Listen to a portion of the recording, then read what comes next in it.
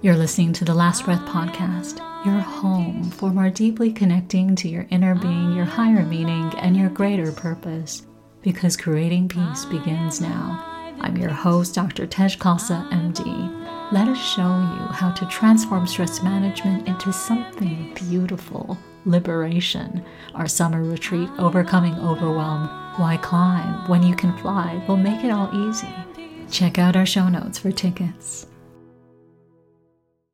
To our global community of listeners, thank you for sharing the love and your feedback on our comeback episode. Sometimes stopping is the best way to start. We received the following submission from one of our listeners. How are you going to come alive today?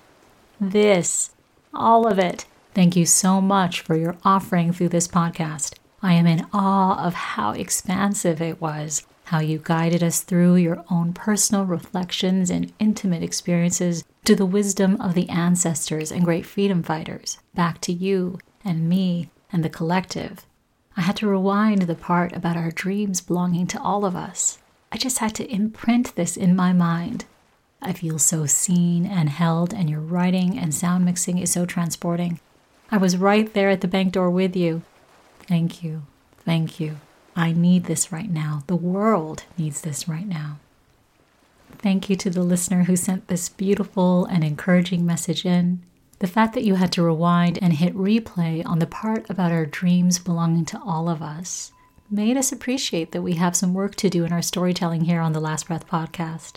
We want to make sure we are bringing home to each and every listener that idea that your dreams may not even belong to you, that those whispers of your heart may have been planted in you by the same grace that holds us all here, that those whispers of your heart are part of our collective longing for something greater, for peace.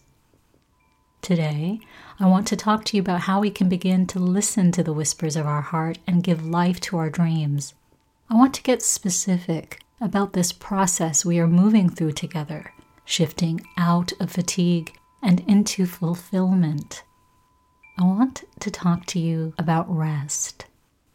In this episode, I'm hoping you can allow yourself to sink into rest. Sink into this idea of rest as a method, a creative process, an essential path through which we can come more fully alive. We're going to sink into rest as a way of returning to our wholeness, to our peace. We're going to reclaim rest as power, as the seed, the essential source from which a new way of being and living becomes possible. We're going to reimagine rest as the principal architect and chief operating principle of a new world. It is only through rest that we can reclaim our capacity to reimagine a whole new world, a better world beyond this concrete reality. A whole new world that can be delivered when rest is the moral center. A world that operates just like the human heart. Relaxing is actually the only way your heart can work. When the heart relaxes, it fills itself up. It's only through this momentary rest, this pause between the beats, that space in between. It's only in this space that the heart can fill with the life-giving fuel it needs. Oxygenated blood, which in a moment it will then squeeze and pump to the top of your head and the tips of your toes. The heart then relaxes to expand and fill again.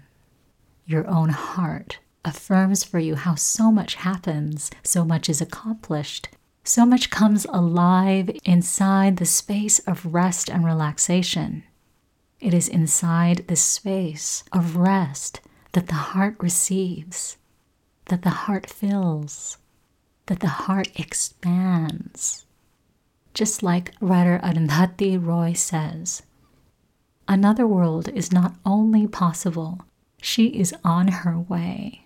On a quiet day, I can hear her breathing. This is why we serve you through this podcast. We know that deep inside every human heart is a longing for peace and fulfillment, that with every breath we take, there is a collective longing for peace. It is possible to move out of fatigue and into fulfillment. It is true that another world is possible, a world that supports you in your fulfillment, in having less fatigue and more fun. But here's the catch. We can't experience fun. We can't experience that shift out of fatigue into fulfillment unless each one of us takes time each day to relax, reflect, and rest. The last breath practice, this practice I do every night, is a rest practice. Before I go to bed, I meditate. Before my head hits the pillow, I pause. I don't treat myself like a machine. I don't go straight from my laptop to my pillow and assume I can just flip a switch and shut myself down. Nor do I pop a pill or drink some alcohol in order to manipulate my body to shut down. Instead, in my bedroom, under the light of the stars, I take a few minutes to ground myself, to feel held by the earth. I bathe myself in grace, and I give my responsibilities up to the same grace that holds us all here, and I breathe. I go within. I ask myself, when I take my last breath, how do I want to feel? The answer that whispers back each night, comes from my heart. It is the whispers of my heart. To the listener, I'm here to remind you that you cannot hear the whispers of your heart if you are running, if you spend all your time relentlessly working, running from one responsibility to the next. If that is you right now, if you're running and relentlessly working, I'm asking you now to stop running, to stop relentlessly working. And if you would like some support in making that shift from fatigue into fulfillment, let us help you. You're welcome to visit us at thelastbreathpodcast.com and become a member. Let us show you how to overcome overwhelm and return to peace. Return to your power so you can live out the fulfillment of your purpose. Yes, you can move out of fatigue into fulfillment and have fun in the process. Let's keep going with the show.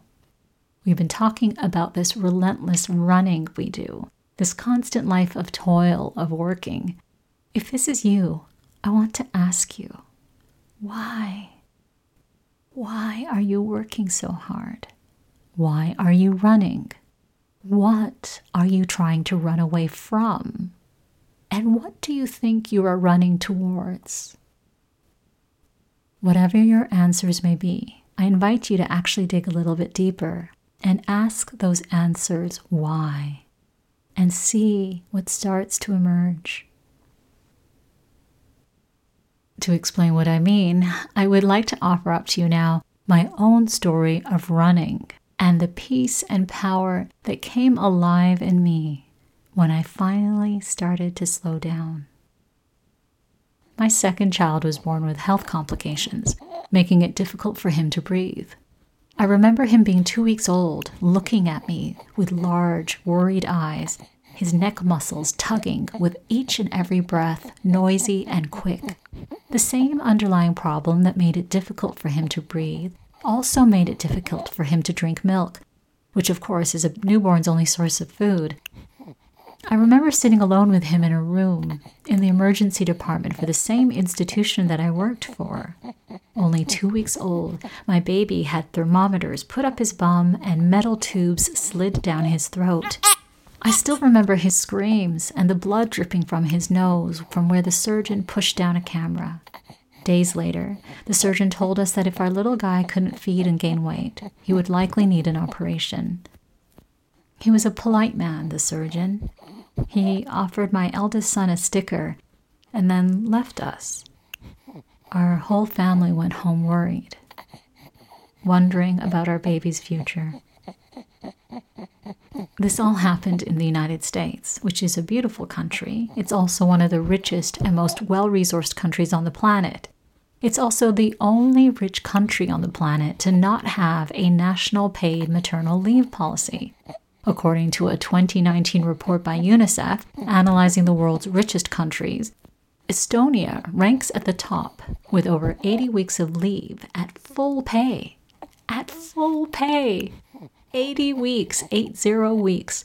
At the bottom of the list is the United States, with a grand total of 0 weeks of paid leave for new mothers protected by law. So living in the United States, after my baby was born, I had to return to work quite quickly, and I had to return working full-time. My baby's condition weighed heavily on my heart, but so too did our financial debt. I was now in medical debt to the same institution I worked for as a doctor. My first day back, I was terrified. Any time I caught someone's eye, it triggered a larger-than-life grin to flash across my face. If people asked, "Hi, Dr. Khalsa, how are you? How's the baby? How's Big Brother?" I would respond with a quick, "Oh, I'm great. He's great. Yeah. Oh, Big Brother, he's doing great too. We're all doing great." But the truth was that I was in a panic. On day 1 of work, when I returned home, 11 hours after I'd left that morning, I was devastated to discover that my little one hadn't managed to drink even 1 ounce, not even 1 ounce, through his little bottle. I came home to find him in the same diaper from 11 hours ago, and it was bone dry. That empty diaper was soul-crushing. I went straight from the front door to a rocking chair, held my baby, lifted up my dress, and just as he was about to latch onto me, he let out a loud, hungry screech, a sound I'd never heard from him before. But as quickly as it pierced the air, it disappeared. He latched. My husband and I, desperate, had to recalculate a new plan very quickly. We went to several medical appointments, tried 5 different bottle brands, different plastic nipple designs, medicine droppers, weekly appointments with occupational therapy and nutrition. We did everything we could to try to figure out how to help our little guy learn the bottle. None of it helped. And the trouble was that even breastfeeding was difficult for the little one. He would choke about a few seconds into breastfeeding and give up completely at the minute mark. My husband resigned himself to staying at home with the kids and started bringing our baby to the clinic where I worked. My husband and the baby would drop Big Brother off at school, then come to the clinic, spend the entire day waiting in the patient waiting room, or sometimes squaring themselves away in my little personal office where I completed medical records. They would wait in the hopes that we might be lucky enough to squeeze 5 minutes in between patients, for me to give my son a quick little feed. If it was really busy in the clinic and I had to give all my time to my patients, the baby would miss feeds and go hungry. Knowing his tummy went empty at times made my heart heavy with guilt. I tried to make up for the missed feeds at work by feeding him every 2 hours at night, and then I'd get up and go to work and we would repeat the same thing all over again at the clinic. This routine was actually an upgrade. My husband and I had spent the first 10 weeks taking turns sleeping upright against a wall, holding the baby on our shoulder. He was able to breathe and sleep better that way, but we didn't. At work, I was like a zombie. The sleep deprivation was so significant that I lost almost all of my short-term memory. By the time a patient finished a sentence, I couldn't remember what they had said at the start of the sentence. So in an effort to make sure I could still do my job, I started transcribing everything my patients were saying to me on a pad of paper, and then summarizing every few sentences to confirm that I was getting the story. I just pretended that this was how I normally worked. I survived, running from one responsibility to the next. If I bumped into a colleague at the elevator, I couldn't for the life of me remember their name, even if they had been the chair of my hiring committee. Looking back now, I wonder if this is anywhere near what it feels like for folks when dementia is setting in. You fall outside of time. You become a shell of yourself. The physical body is there, but it's hard to know what exactly on the inside is left intact. The only thing I remember from that time is panic and trying to outrun it. But I can't blame all this running on my baby or on motherhood. The running had been going on before he had even been born. While I was pregnant with him, I would regularly wake up at 4 a.m. to work on a research project before clinic, help my son get ready for school, then go see patients, come home, do dinner, and spend a little evening time with my son, get him to sleep, and then I would stay up till midnight doing more paperwork for a research project that would eventually fail. In the 1 year before my baby was born, I had already frittered away 700 hours of unpaid time on a toxic research collaboration. Time that would have been better spent sleeping, better spent resting and relaxing, better spent loving my firstborn and my husband. Looking back now, my husband confesses he used to watch me running around like this, working, and wonder to himself, why? Why is she doing this to herself? The answer to his question would only come after I finally created space and time to rest. Beginning to center rest happened after I eventually received approval from a committee to cut back my work hours. The rationale for the cutback in hours was less inspired by love and more driven by fear. I needed to make sure our son could stay on top of his weight and developmental milestones so that he could thrive and avoid surgery. And I was terrified that I might inadvertently hurt one of my patients. I knew how dangerous it was to be working and caring for people when I was so severely sleep deprived.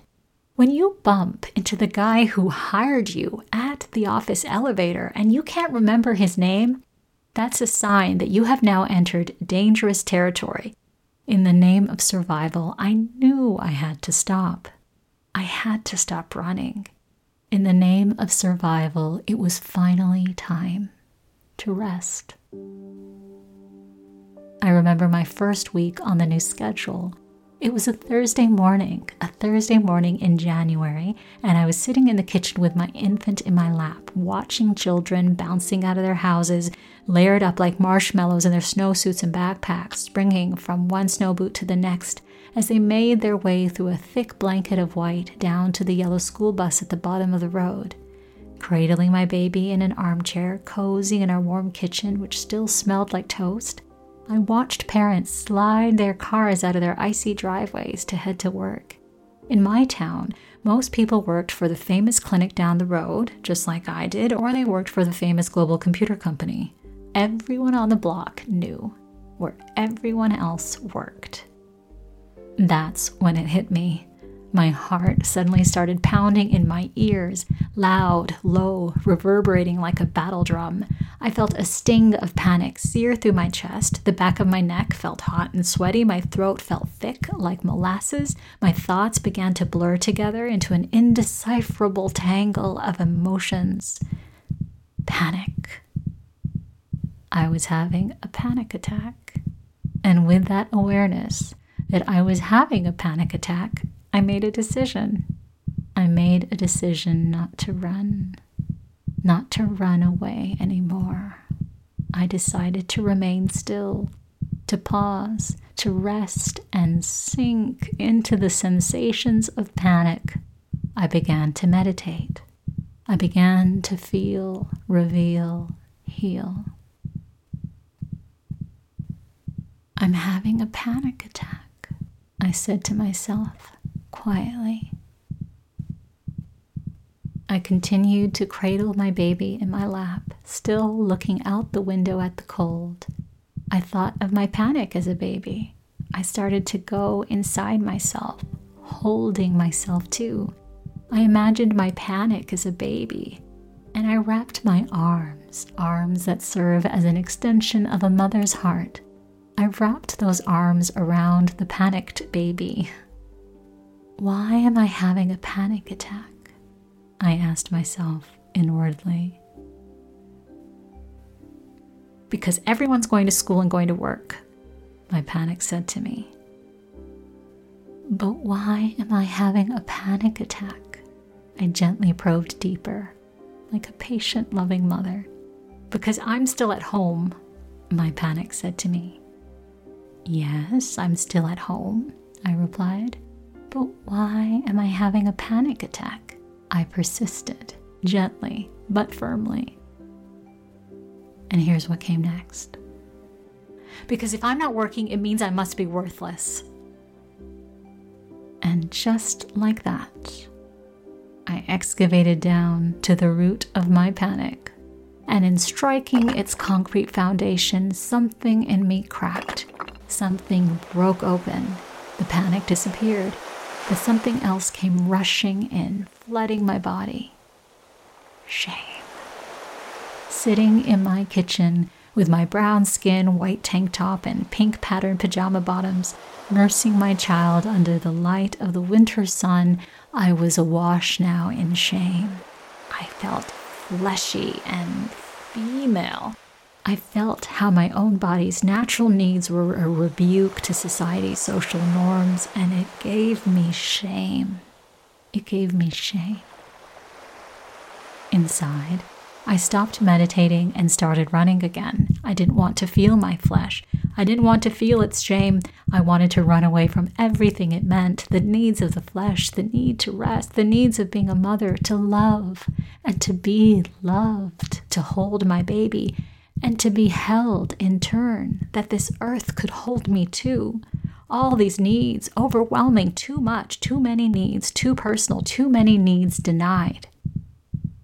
Why couldn't I just work like a machine? Why couldn't I remain a workhorse like I was expected to? Why couldn't I work like an animal? Why this longing? Why this longing for something more? To slow down, to slow down, to slow down and rest. None of it felt good. So I ran into my head for help. I thought maybe my intellect could save me. My cold intellect wagged a finger at my red-hot shame, telling me I should know better, and snapped myself out of it. My intellect lectured me on feminist economics, how the informal domestic economy was an essential part of the contrived formal economy. My intellect told me I should know better after getting a master's degree studying these things. Intellectually, I knew all about the problems of patriarchy and capitalism, but it didn't make me feel better. My shame only became more inflamed. Then my intellect turned to my training as a physician. It lectured me on the health benefits of breastfeeding for early childhood development, that it was okay to rest. But the red-hot burn of shame remained. No change. Then my intellect tried again. It reminded me of the public health benefits of being with my child, how society should be actually thanking me. They should be thanking me for taking a break to be with my child, because in doing so I was contributing to a more stable society with less violent crime. But my shame was undeterred. So I paused the lecture. Still holding my baby, I stopped running and returned to meditating. I deepened my breath. I imagined myself once more wrapping my arms around my feelings, the arms of a loving mother holding my own shame. It's okay, I said. You're only human. And just like that, my shame transformed. It was reincorporated, integrated back into my loving heart and body. I felt my spine and muscles fortify. Somewhere along the way of navigating the outside world, I had succumbed to some pretty deep social conditioning. It had got me running. That morning in my kitchen meditating, I decolonized a little bit of it. In transmuting the shame around resting, I transformed. I reclaimed myself as sovereign, the sovereign ruler of my own inner space. This is authentic power, the power to always be able to affirm and protect our inner space, our peace, in a world that would otherwise try to trick us into surrendering it, into our own defeat. I would like to offer up these words for you to feel into from the book Freedom, Medicine Words for Your Brave Revolution by former Howard University social psychologist Dr. Jaya John. We run from our heritage, our history, our ancestors, our traditions and customs and rituals and ways. We run from our language and values. We run from our own natural bodies, hair, and expression. We run from abundance and joy, from love and kindness, from anything soft and nurturing. We belong, at least we think we do, to hard days and hard ways. Thus we will live in this pain forever.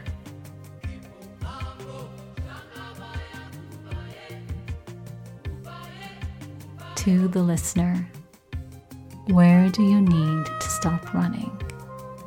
And as you resolve to stop running, to slow down, to rest, you may, like I did, have to face your fears. You may have to face your pain. And when this happens, instead of doing a throwdown, I hope you'll do a slowdown. Instead of doing what I did, the throwdown, attacking yourself, judging yourself over what you're feeling, instead of lashing out in blame and shame, instead of doing a throwdown, I hope you'll do a slowdown. Slow down. Stop running, stop reacting. Pause, breathe, feel into whatever you are experiencing in your body. Reveal. Hold yourself in acceptance and compassion. Hold yourself the way you imagine a loving mother would hold a baby. And in that process, you will heal. Your own peace will effortlessly fill your heart once more. Feel, reveal, heal. This is authentic power. It takes practice, but we can do that together. Rest allows you to find your way back to peace, to the real authentic power you were born with. Rest lets you receive. It lets you receive and return to your own natural power, to your abundance. Just as the human heart centers rest as the gateway for everything it does, I hope you, through your daily last breath practice, will set an intention to do the same. Allow yourself to soften, to release the contraction that comes from too much time running, that comes from too much time entrenched in this concrete reality. Soften, release, rest. Rest and receive. Allow yourself to receive, to hear once more the whispers of your own loving heart. Can you hear the whispers of your heart? Are you listening? In that space before sleep, that space in between one day and the next day, in that space between one moment and the next, in that space between each breath, each inhale and exhale, in that space between each and every heartbeat, in that universal space of rest. Can you soften? Soften into rest. Can you receive the whispers of your heart, the whispers of a dream that can only be heard through rest?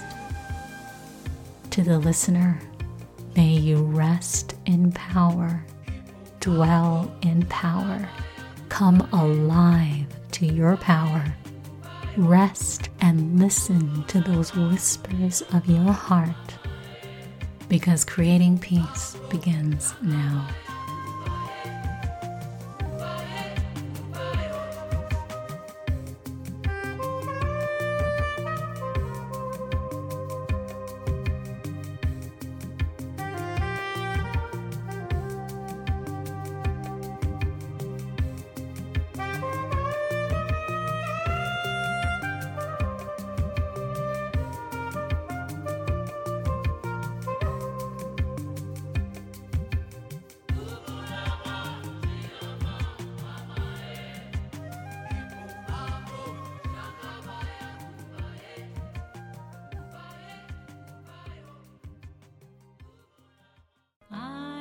The Last Breath podcast is written and hosted by me, Dr. Tej Khalsa, MD. The podcast theme song is written and performed by me. I'm a physician and educational consultant to the World Health Organization. The views expressed on this podcast represent my views only, specifically my own mission of connecting stress management, resilience, and well-being to our collective secret longing for rehumanization and liberation. The Last Breath podcast is a free public service offered up to our one human family. Special thanks to Diana Williams and David Stenhouse of DDG. Special thanks to Makia Moody of Kairos and Heart Consulting. Special thanks to Avtar Singh Khalsa, whose song Freedom is featured on our season finale episode. This podcast is for educational purposes only and is not a substitute for medical evaluation or treatment. Our summer retreat is available now. Tickets are limited, so get yours today. Visit our show notes for details.